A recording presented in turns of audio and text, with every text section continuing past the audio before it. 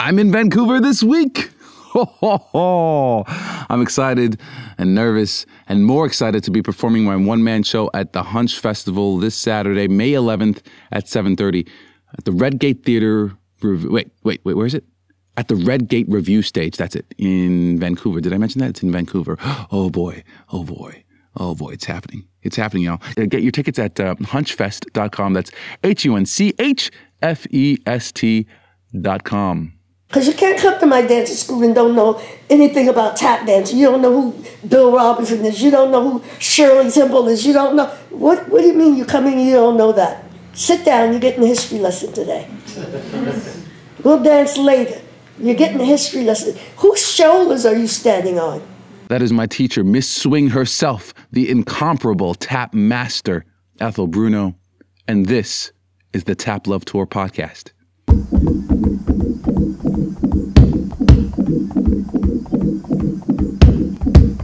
Tap Love Tour. The Tap Love Tour podcast. Welcome to the show. I'm your host, Travis Knights. Wow.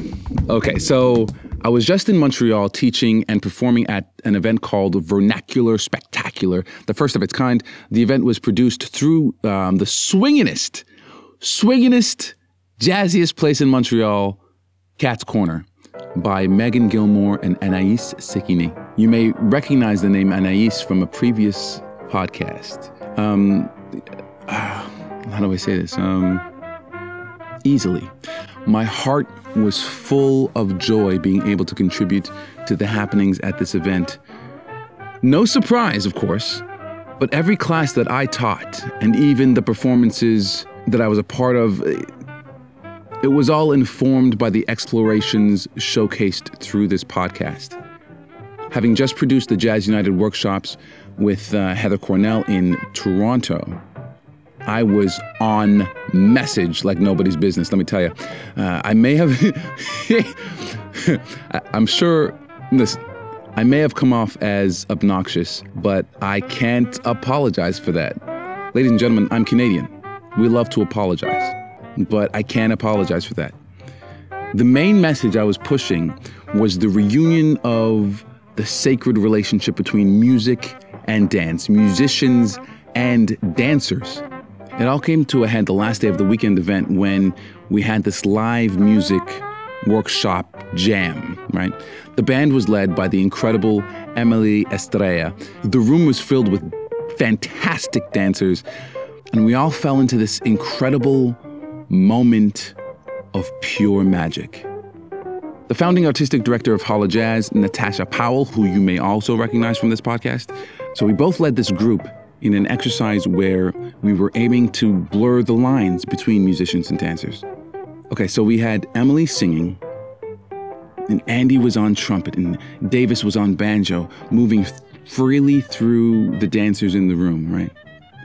The rest of the band were locked in the back of the room. We could, this is nothing we could have done about that. We tried. Nothing we could do. It's hard to move around with a piano, a double bass, and a full drum kit, okay? So they were locked.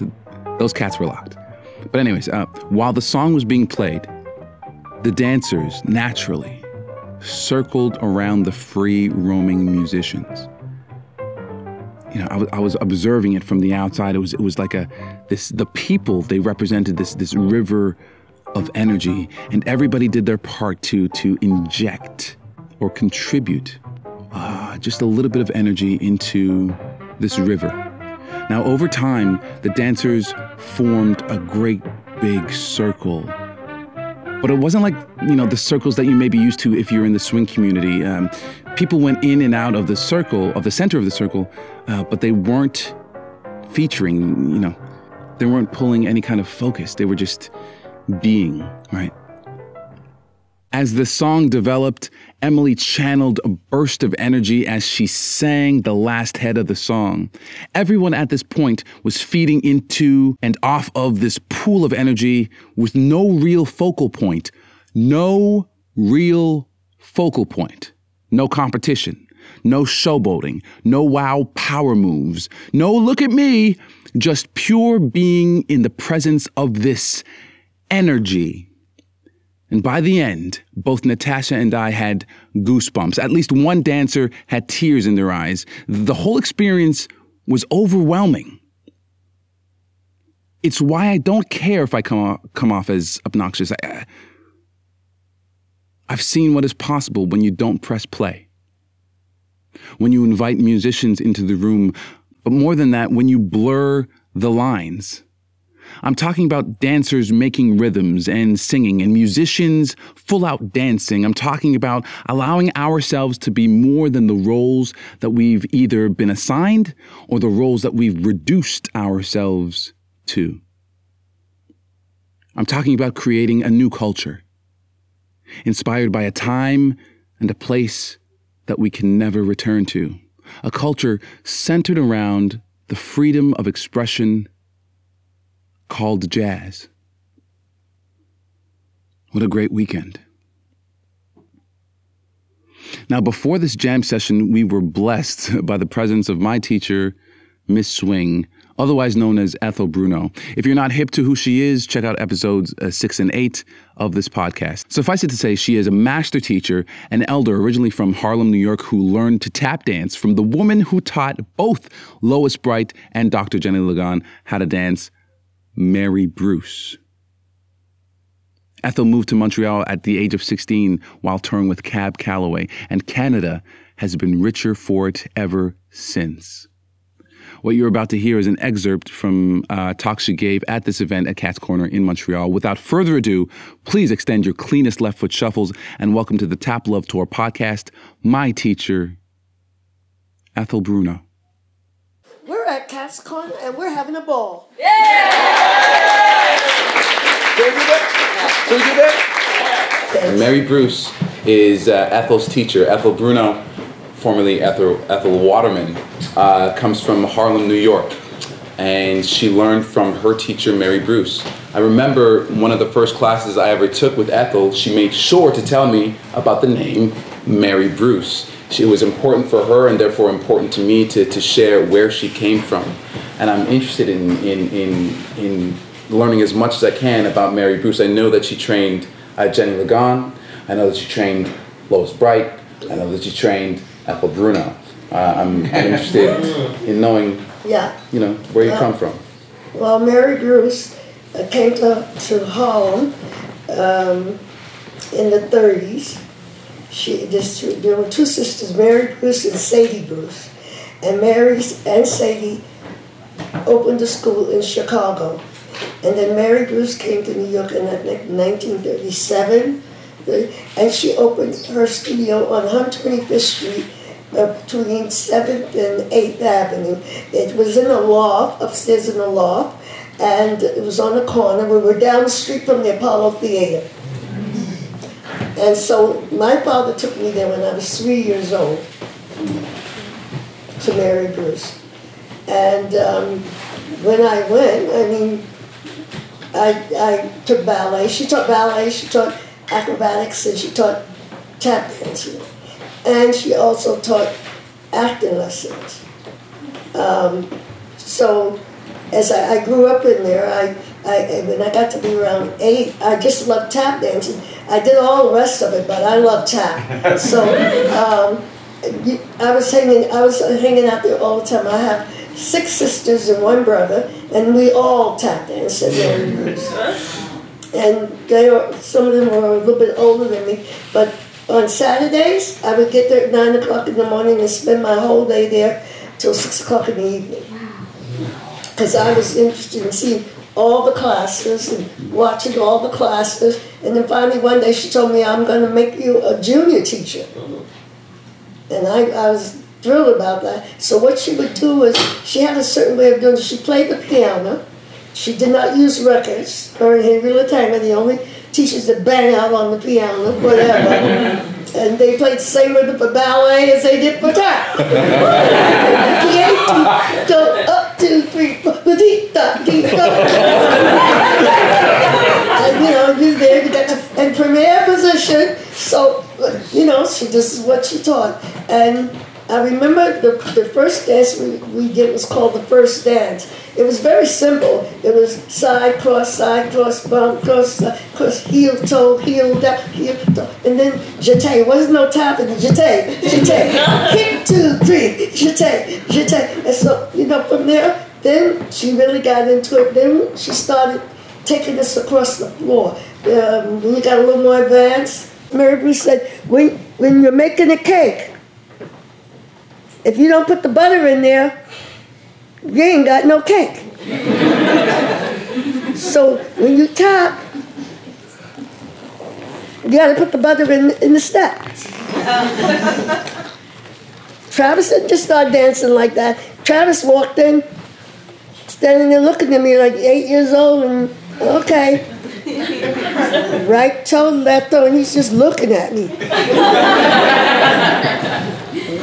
And I had to get down on my hands and knees and go right, left, all right.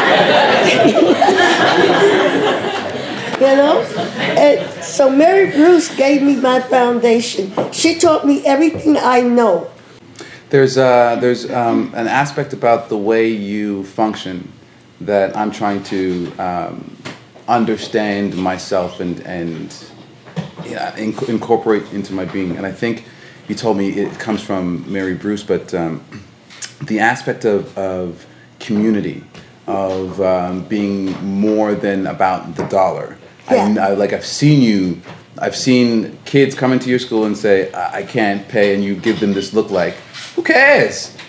Well, for me, when Mary Bruce taught many kids in Harlem, and believe me, we were from the war. I grew up during the war. So my parents, my father worked in the post office, and my mother took care of kids for the city. So I grew up, Mary Bruce gave me everything. She never charged me anything. And I don't believe that anybody should get kids into school, and only if you can pay.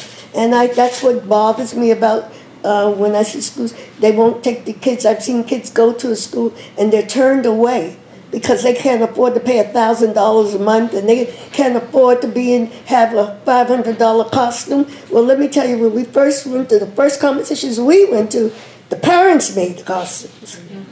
I designed them, and the parents made them. I don't turn away anybody. If you don't have it, you don't have it. You don't have it, I don't got it. Don't worry about it. We'll eat some beans. We'll manage. I tell my landlord, listen, I can't pay you this month because I ain't got no money. What are you going to do, throw me out the door? And he just looks at me and walks away.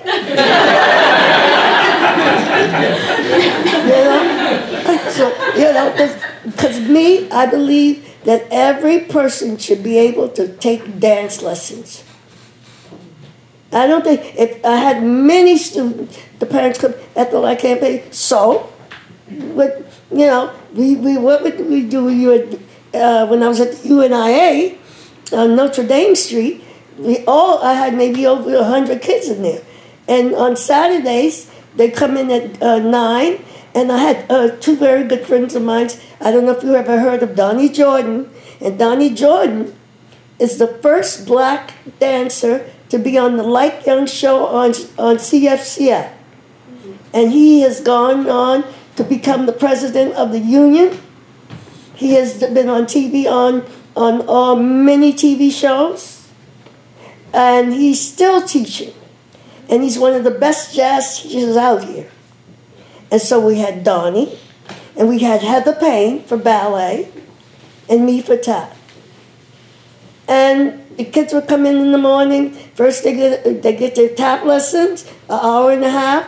Then Donnie would come in and give them a jazz lesson, an hour and a half. Then Heather would come and give them a ballet lesson, and they never asked for any money. What I would do while I was teaching nursery school in Montreal West, the money that I made in Montreal West, I paid my teachers. But the children, I wanted them to learn.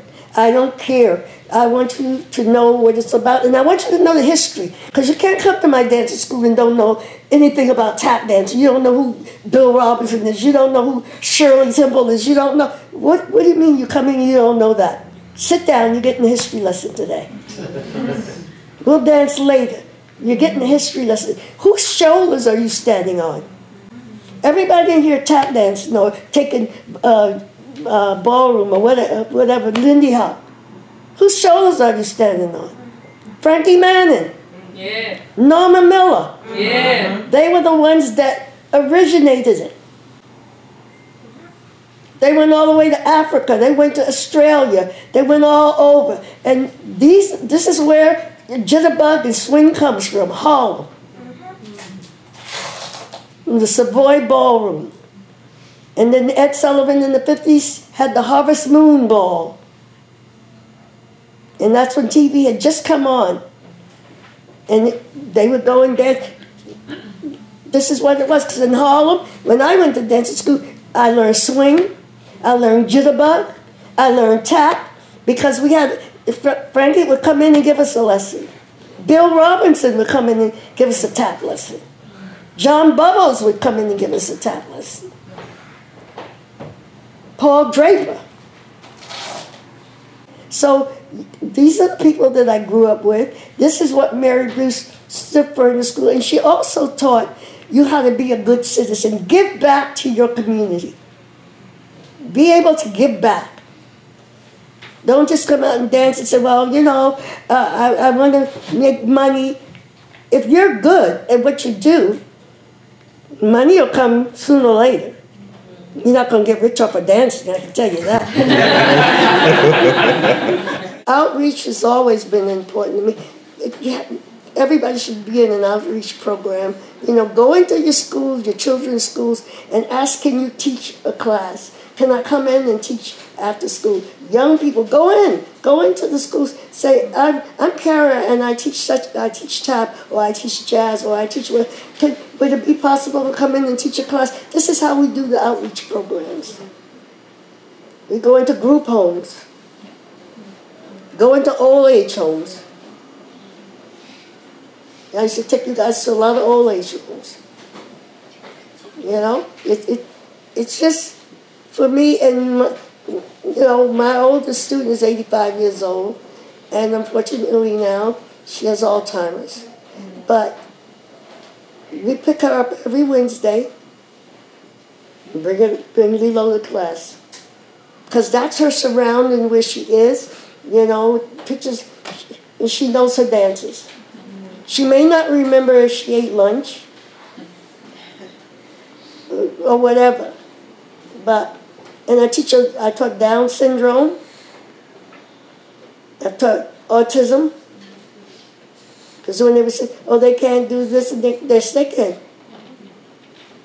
you just take your time and, look at Jordana. She started when she was 4. The other dancing schools kicked her out. They wouldn't take her.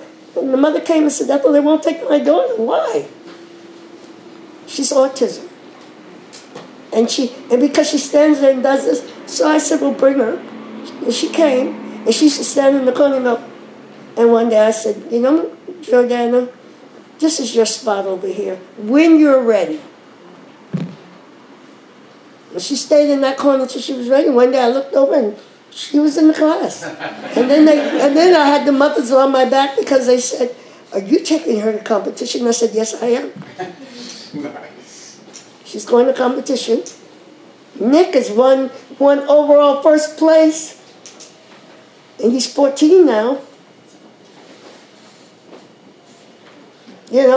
And hey, it might take him a while to process what's going on. Like now he's 14, he's really funny. I go, Friday I went, Nicholas, Maxie Boy. And he was like, Maxie Boy. And then I said, you know Maxie Boy. And then he thought, and he got it. And then when they all came back in September, and I said, does anybody remember the group number? Who got up and did it perfectly? Nicholas. So, you have to take the time. And if you do have people in your class like that, take the extra time with them. Don't just jumble them up with all the... Say, oh, did you have a good class today? Do you have any problems? Because I wrote out the routine for him last Friday. He looked at me and said, you're a very nice lady. I said, it's because I want you to know it, you know?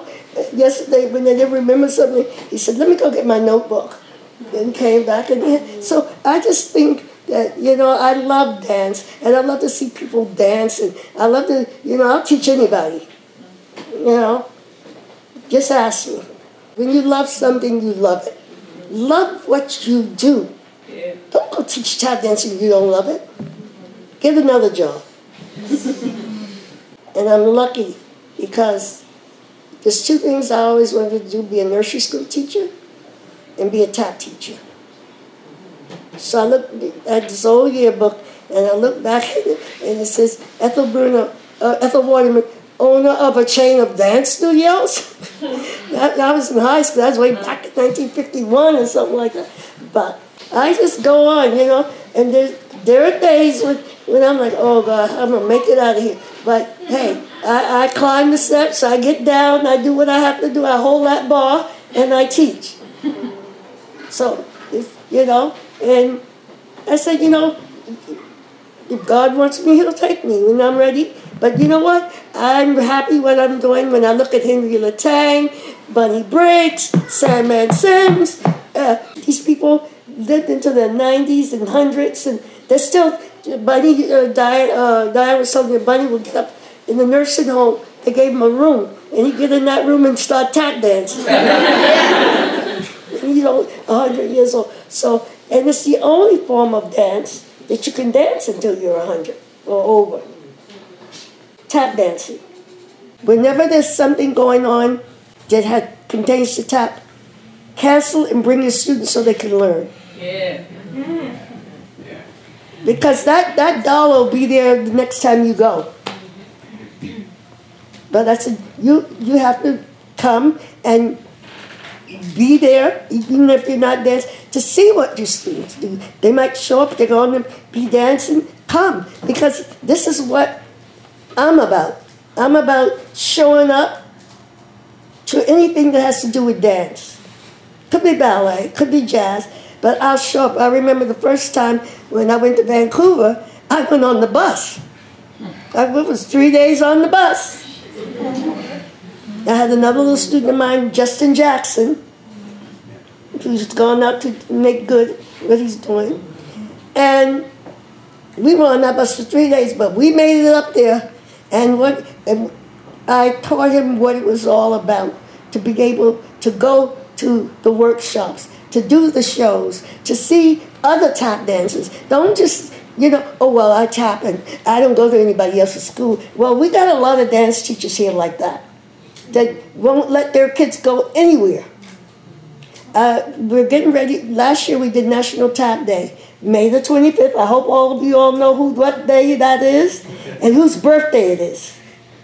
Bill Robinson, the father of tap dancing. Celebrated all over the world. Come to Quebec. Quebec is like, who? They don't know. So I told my friend Benny, who's been teaching for over 40-some years with me, we put together the National Tap Dance Day. So he called me up 2 weeks ago and said, Ethel, what are we doing? I said, well, we're putting on National Tap Day. Where are we going to do it? I said, I don't know, but we're going to do it.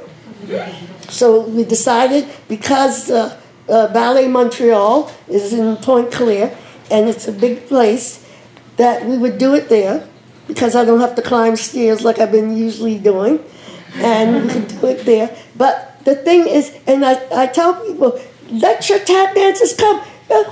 Nobody's going to steal them. They're coming because, first of all, it's a community. The tap community. We're all getting together. We're all having fun. We're all doing it because we love tap dancing. Not, oh, well, I can't come because I have a class on that day. Well, you know what? Cancel your class on that day and come to the festival. Yeah. Bring those kids So they learn about who Bill Robinson was, who Fred Astaire is, who Gregory Hines is, who Savion Glover is. Because they don't seem to know. Because why? They're not taught that by a teacher. The other day, I did the waltz clock the other day, and this lady came and she's like, "What kind of dance is that?" I said, "Well, it's called the waltz clock. It's 3/4 time. And it's a very simple dance. Slam, shuffle, ball change, slam, shuffle, ball change." You know? And I said, the dance was created by a gentleman by the name of Pat O'Rooney. He was from Ireland, and it's an Irish dance. So a lot of you are Irish, so you should know what a waltz clock is. You know? So she said, she said, "My kids never learned that. They don't know what that is." I said, "Well, you know, maybe the teacher doesn't know. But in my school, you're going to learn everything. You're going to learn every dance. Who danced it, where they come from, everything." Because Mary Bruce taught us like that.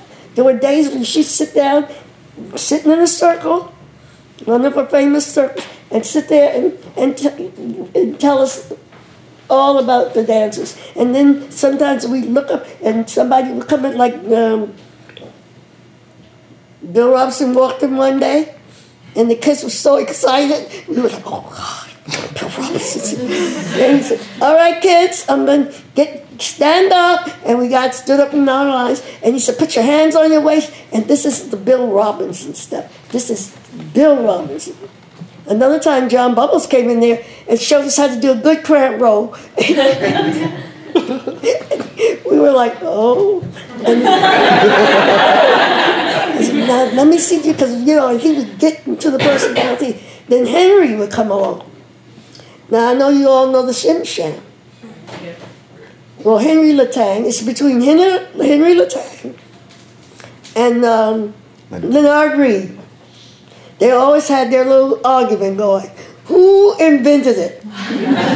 Now, you know, you have to laugh, because Leonard was 94, 95 when he passed. And a few weeks before that, he came on television. And Henry was a little bit younger. And he said, "I created that dance." And then Henry said, "Yeah, but I created the break." So they created it. So everybody knows the dance by Henry Shim Sham. So I tell people, if you don't know, go onto your computers, talk to a tap dancer in Europe, talk to somebody in Germany. That's why I'm sad that International Tap is not in book form anymore, because you look in that book and you see people from all over the world, and they'll go on and they'll talk to you about what you know. And I've had students that come from Poland. I've had students that come from Germany. I've had to come in and take my class for 2 weeks, and they would say, I said, "What do you know?" "Oh, we know the Shim Sham. We know Henry Shim Sham." I mean, we went to New York. Diane was teaching the class, and it was on Steps on Broadway, and she had a big group of 8 and 9-year-olds, and my granddaughter Tisha Images were in the class. And then Diane said, "Okay, now we're going to spread out and let's do the Shim Sham." All these kids stood there looking at her like, "What is that?" So she said, "Put your hands up if you know." So the only 2 hands that went up on anything was Tisha Images like this. You know, so she said, "I don't know." She said, "I'm going to talk to these dance teachers. I don't know what they're doing." And the kids said simply, "Oh, we're learning how to do a competition routine." They weren't learning technique. You know, you can make up your own competition routine, but it's to have the technique, to learn how to sell what you're doing. You know, and here they have the Broadway tap, which is geometrical, and they're like, real cute. And then the other Bruno dancers come out and just go, you know. and the dancers go, the teachers get mad because they say, oh, Ethel Bruno dances first place, overall first place, whatever, And this guy can make up a routine. Like, he is so imaginary with the seniors, with Najiz and them, making up the routines. You've done, what do you call it, Fallen. Oh, yeah. You remember that? Back in the day, yeah. And then he was 14, 15 years old, and he would come up with these, I'm going to choreograph Fallen. So he would get in the class. He would get in the class with Najiz and them. Have you ever been in love? No. Well, you're going to be in love now. Sometimes I was sitting then we would get to the competition. That number specifically, Brian Foley thought that I had choreographed it, and I said, no, I didn't. Travis, so the girls came out and danced. They got overall, and he says, "Where's that teacher?" He came up and was kissing my tap shoes. I said, "Well, you got the wrong tap shoes." It should be Travis, But just to see that I want tap dancing to be passed down. I want people to love what they're doing.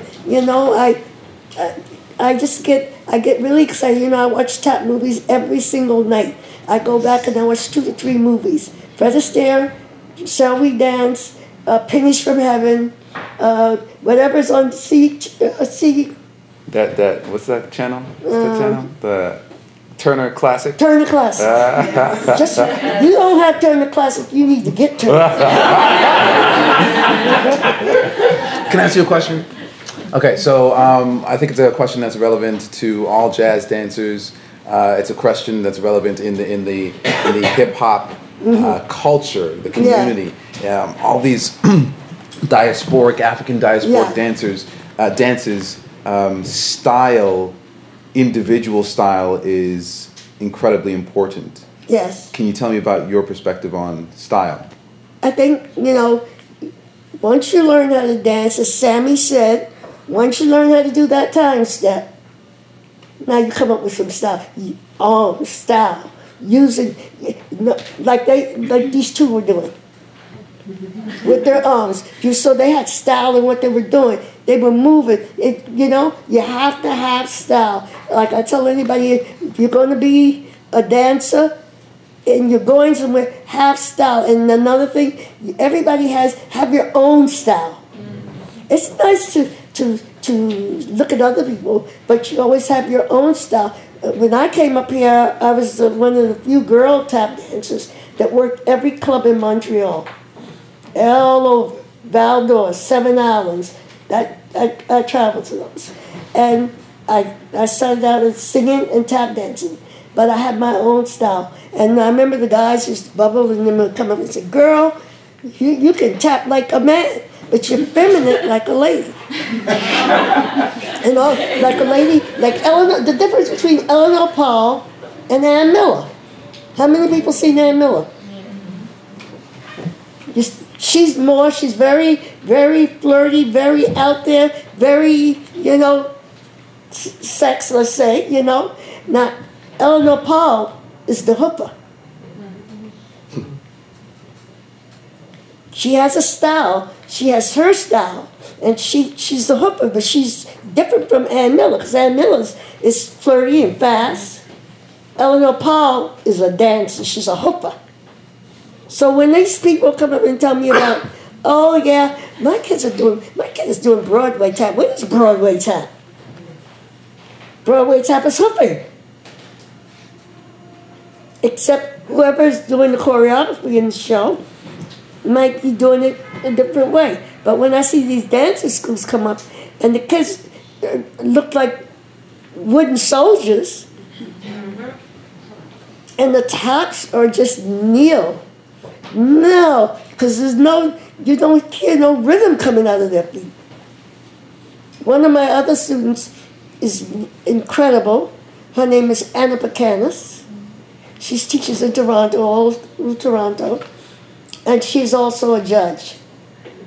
And Travis was her teacher. I was a teacher. We went to competition 2 years ago, and there was these tap dancers. There was about 5 schools with tap, and when we win, you're supposed to give them a special award when they tap good. And Anna got up and said, I can't give anybody an award.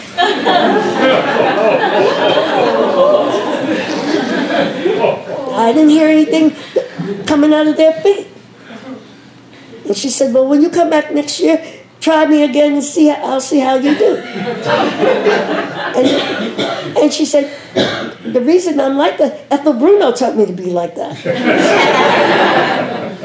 Yeah, because I told you don't just because you're a judge and you got a friend, I'm her friend, I'm her teacher, and my dance was, she said the same, pick your feet up. I know Ethel didn't show you that way. So style is very important. And Travis has developed his own style. Yes, he has. He did that one dance with Gregory Hines at Place des Arts, stole the show from Gregory. Gregory came out and went, hey, wait, just a minute, Travis, you stole my whole show. Travis came out there and did his thing. You know, he impressed Gregory Hines. So much so that Gregory took him to be in the movie The Bill Robinson Story. So if he didn't have his style, I don't think he would have made it. But you've got to have your own style. If you have your own style, once you learn how to do your steps and put your routines in, get your own style. So I can all day. All day. I'm great. No, I have a question. I want to go back when you were talking about when you came to Montreal and you said, yeah. Well, I've become more interested in learning about who the Frankies or the Normans of Canada were, right? Because we tend to talk about the Americans and where that started and the shoulders that we're standing on. But I'm increasingly more interested in who is here. Who was here when I came? Yeah. John Stanzel, the grand old man of tap in Montreal. He was with Les Grands Ballet. He was Mr. Hoffelmeyer, and if you ever went to the Nutcracker, that was Mr. Hoffelmeyer. But he was the Fred Astaire of Montreal. And then we have Mr. Charles Griffith. I don't know how many people took with Charles. Charles is still going. He's about my age. He's still going. But Charles was here. Then we had Jean-Paul, who was married to Marion Millar, who was teaching. There was about 3 or 4 dance teachers here. Now, when you go to Ontario, I guess everybody knows Joey Hollingsworth? Because Joey Hollingsworth, if you were a kid, was on the Romper Room. He was a tap dancing mailman on Romper. And then you had Mr. Rogers. Oh, and Mr. Rogers. He was on Mr. Rogers and he was on Romper Room. And then we had William Orlowski. Orlowski, yeah. Orlowski. He was in Ontario. He had his own troupe. The Tap Dance Orchestra of Canada. So we had tap dancers in different places. So sometimes I'd ask somebody to come down. They'd come down and teach a class. You know, they would teach the kids. But when it came to rhythm tap, unless you brought an American up here, they didn't really see that until I got here. And after me, Jenny Lagon in Vancouver. Yeah. She danced with Bill Robinson in the movies. So Jenny Lagon was, way before me. And she was the first black woman to go to Hollywood. But because of the prejudice, she was supposed to be in the Broadway Melody of 1940. And then Eleanor Paul came along, so they kicked her out and took Eleanor Paul. So she never got over that, really. But she opened her dancing school in Vancouver, and Blair Underwood, you know who Blair Underwood is? He's a movie star. He's on every show, in all the shows. She opened her dancing school she took her kids, she came to Montreal with her troupe, and she took them all over. She started the ballet classes, but they wouldn't let her, like she couldn't be in the ballet shows because we were black. But that went on, when at Mary Bruce, when the first TV show that we did was the Ken Murray Show on CBS. And Ken Murray came all the way to Harlem to pick out 4 dances and ended up taking 25 dances. So from there we did, Jackie Gleason, Stop the Music, Faye Emerson, and then Mr. Schiffman of the Apollo Theater had us in there 2 summers in a row. We played with Count Basie, Mary Bruce's Star Runs. So, and then there was another show, Spotlight on Harlem, which me and my cousin was on all the time. But here in Canada, there were the acts that came here came from the States. There weren't a lot of acts that were local. They didn't have a lot of acts. But if you were from the States, black acts, they would bring all the black acts from the States, because that's the way it was. But they also had their prejudice, whereby if they would put an all-black show, let's say in the Momont. So we're an all-black show. The next 2 weeks, they would put a white show. They would put the white show 4 times and the black show 1 time. But the black show would sell out. And they would say, we're going to hold you over. And we would look at each other. Are we getting a raise? So I went, and everybody else was like, oh, Ethel, baby, I said, listen, I'm going in there and speak to the boss. If he's holding us over because it's standing room only in here. So I'm asking for a raise. I was never afraid to ask for a raise because I think I'm worth what I'm worth. That's right. And that's the way it was. But I never let that stop me. And the people that came up, all the black people that came up, they worked, and sometimes they couldn't get work, And it just like, I remember I worked at CBC when it was on Crescent Street. It was on a warehouse or something on Crescent Street. And that was the first time that they booked a show in there. I can't remember the name of it. It was a show about Jamaica. So they wanted us to wear these bandanas. And I certainly wasn't going to wear that. And, and we did. So they got used to us. But, it still goes on. Like Majissa and Tisha danced for the Governor General in 1999. They did the Governor General's with Gregory Charles. So we go to Ottawa. They practice for the month with Travis. Remember, we get there. The last rehearsal at the Peppy Mill Street there. Your mom was there with me. And this lady came in. You guys weren't paying attention. And she said, well, we'll pick the lighter kid. Because she's light. And Gregory was playing the piano. And I'm over there. I said, what did she say? And then Jocelyn was like, what did we hear her say? And I said, they signed the contract and they're dancing. So when we got to Ottawa, you guys are supposed to open the show. And then they came to me and said, do you mind if they close the show? So yes, no, I don't mind. But the reason why they wanted that was because they could cut them out of the show. Got 3-4 black people out of a show of 25, and everybody in the show, the audience, everything is white, except those 2 ladies that was assisting to somebody.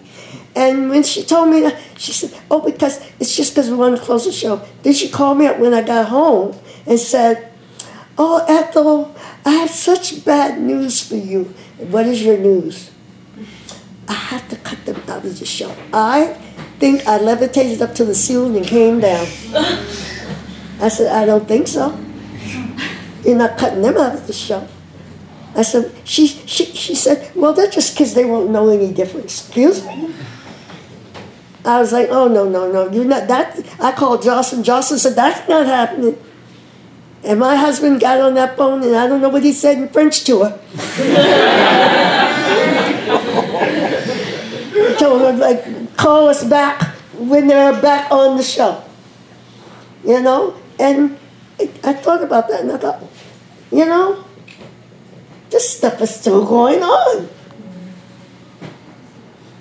You know? And like I say to Travis, you know, we should all be together. Like dancers should be together. None of that stuff should go on in dancing. It doesn't go on in opera. And it shouldn't go on in dancing. You know, I just feel that I want people to feel free and people with talent and Montreal talent. I want to see Montreal talent. You know, if it's us, let's see Montreal talent. Because right now people are so, oh, I'm over here, I see it in tap dancing and I'm wondering what's wrong with people. Why are you there? I said to Travis, I would love to see Toronto come down to Montreal and then Montreal come up to Toronto to do a show. Because we should not be separated. Like, you know, we shouldn't be separated up. You're in your dancing school over there. That's what goes on here. That I'm in my dancing school, you're in your and you're over there, and we can't even get together. You know? So those are the things that you know, my gripe is about those things. And when I can go to the newspaper, I go. I mean, I go to Catherine Greenway. Thank God for Catherine Greenway. Because she writes everything. When I call her up and tell her what we did here, she'll write it in the Gazette. That's a question. Mm-hmm. For dancers, maybe when they're learning the style, some people want to go the teaching route. Some people want to go the performer route. Right. Any suggestions or thoughts or opinions for people who want to perform more and maybe teach less and kind of see themselves more as performers? Well, maybe you're a better performer. Yeah. You know, if you rather perform, Yeah. And you find places that you can perform in, perform. Yeah. Because not everybody can be a teacher. You know, a lot of people are out there teaching and they don't know how to teach. They're teaching because it's money, but they don't know how to teach. And there's a process to teaching. And number one is patience. And if they want to perform, you know, then they should start, you know, putting their routines together, putting their music. And another thing, listening to music, like Travis was saying. When you know, some people come, oh, I want to do a solo. I'm going to do it to Beyonce's Put a Ring on It.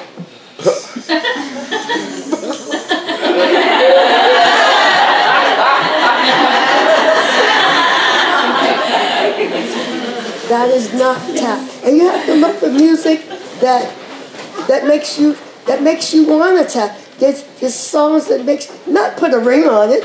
You know, like Jennifer came up, you know, Jen, she come up to me, I thought I'm going to dance, put a ring on it. She's one of my little teachers. I'm going to put a ring, Jennifer. So, and then she got upset when she got the competition.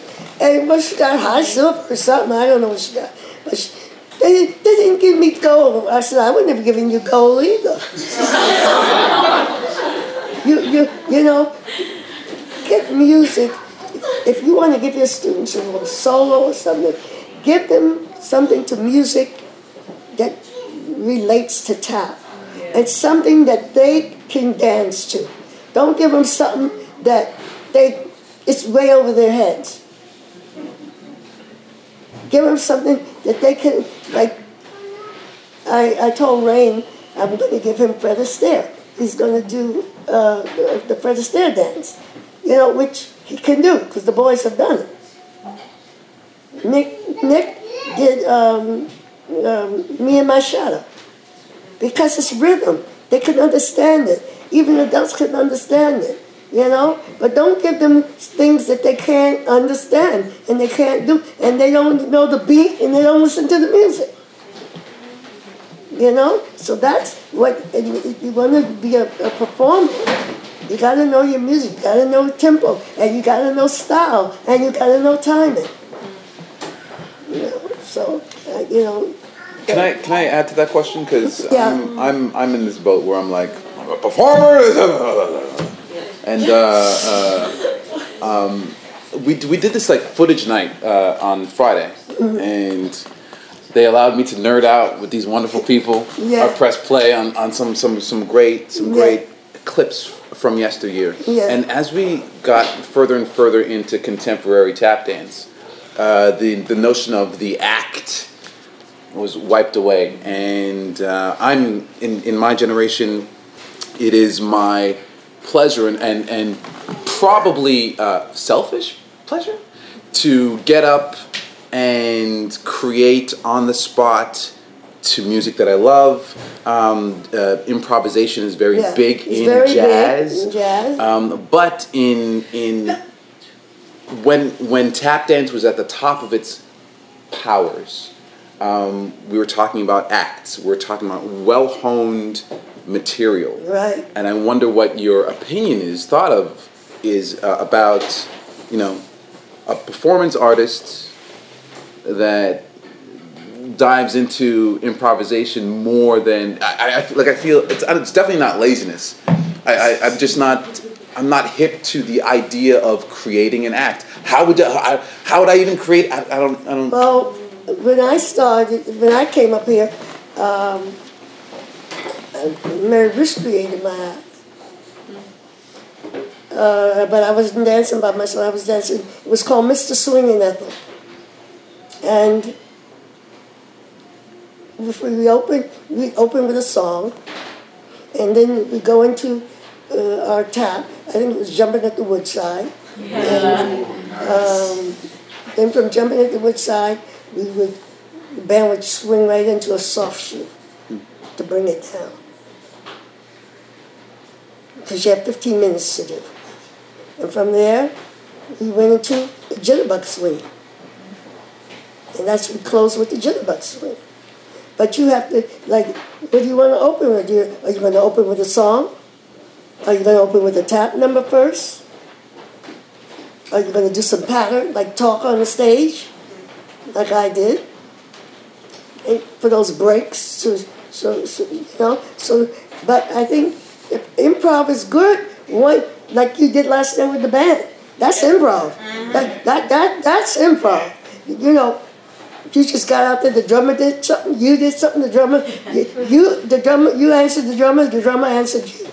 You notice when Diane Walker walks on the stage, she just walks out, she'll play stage a little bit, then she'll go into her number. Notice that?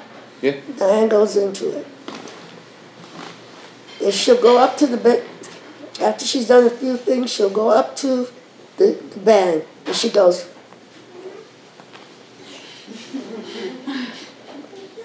the drummer knows to lay out. When she's done maybe 5 or 6 minutes, she'll dance back up to the band. Meaning, let's go home. Take it out. So these are the things you have to know. You have to know when you're going into your last 16 bars. Like when Emily was singing, she started singing, you were doing the last number, I think. Dinah? Dinah. When she went into Dinah, is there anyone finer? She knew the layout, and she knew when to come back in. When she's laid out until you said, come back in. So these are things you have to know. That's what the old acts had. I'm sure when you were showing the clips, they have their act down because they rehearsed it. And they know what they have to do. And then if you want to, and Baby Lawrence always ad-libbed. Baby Lawrence would come out and go into something and then just ad-lib. You know who else? Teddy Hill. You know who else? Savior. So it depends. You know, you come out, you got your music, but I never did the same show twice. because I'm gonna do this one, and I'm just gonna lay out. I'm just gonna tap without the drummer. And when I'm ready to say, okay, let's go home, and the band is swinging that last 16 bars, like she was swinging that last 16 bars last night. Do you have a favorite act that you saw at the Apollo? My favorite act at the Apollo was the Four Step Brothers. The Four Step Brothers. And there was a lot of favorite acts that were there that I loved. Zip and Zelda. Red Fox and his partner. Oh my. What else? Butterbeans and Susan. The Patterson Brothers. Oh yeah. 300 pounds of dynamite. So there was so many, and I learned from everybody. When I wasn't working, I'd go sit in Apollo every Saturday, bring my lunch, and sit through them awful movies so that we could see the show. And then my mother was a cook for the Apollo Theater. She cooked all the food for the acts. So she used to send us down to the theater to find out what everybody wanted and come back with all of us. And she sent us back down there with the food and the hot food in the basket. So I got to meet a lot of people. I got to meet Lena, Ella, so many people, you know. And my uncle had a rehearsal hall like this, next door, 2 doors from our house. So every show that was coming into the Apollo had to come there and rehearse. And then I would go downstairs, back down at the Apollo in the Apollo Hall to meet acts. But I would go down there and watch the acts. Fats Waller lived on 137th Street, and Fats would be down there practicing. I would go down there and watch Fats. I would go up to the Audubon Ballroom. We used to sneak up to the Audubon Ballroom, and I used to do shows there with me and Poppy. And they used to stick us under the table because it was they had a liquor license. So Saturday night, my mother getting us in there, and the cops would come and put us underneath the table. And we would dance, and people would throw money. So we would have our hat. My brother would be the money picker upper. Oh yeah, it was like, and you're so like in awe of those people. I don't know if you ever heard of Florence Mills. She was a star of Broadway. Florence Mills she was in Shuffle Along. She was in Chocolate Dandies. She was with Hubie Blake and Noble Sissel. And they used to come up to he was the one that taught us how to do the strut, the black bottom, cakewalk. We did the cakewalk in my number. We did the strut in the number. I mean, we learned from those people, and that's why today I see that you got to go back. You got to go back and find out whose shoulders you stand on. And there are books. You got to buy books. Yeah.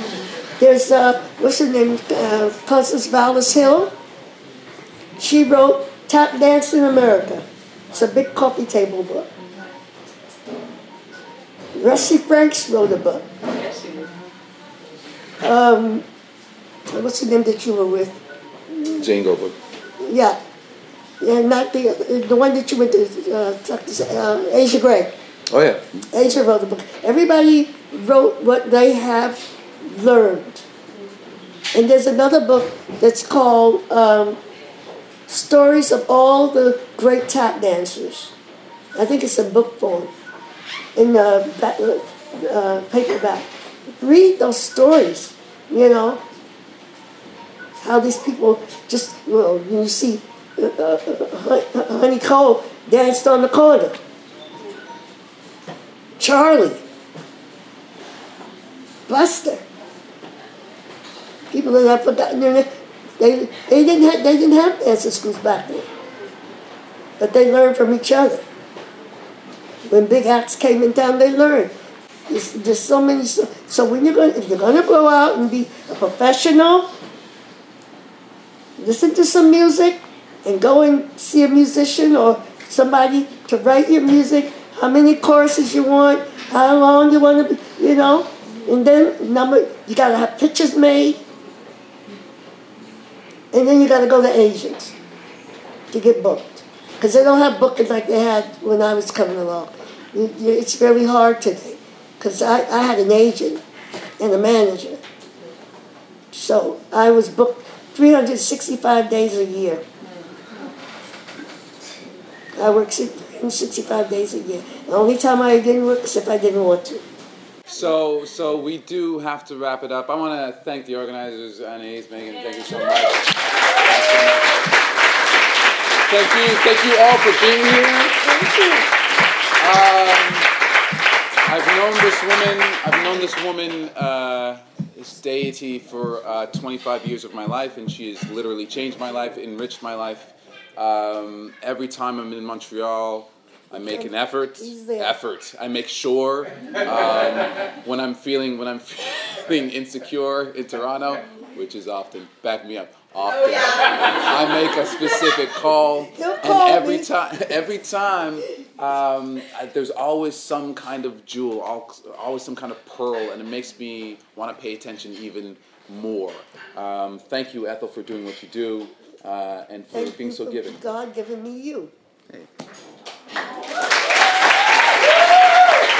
Thank you for listening to the podcast. If you liked what you heard, subscribe and give us a nice, robust 5-star rating. 1, 2, 3, 4, 5-star rating on iTunes.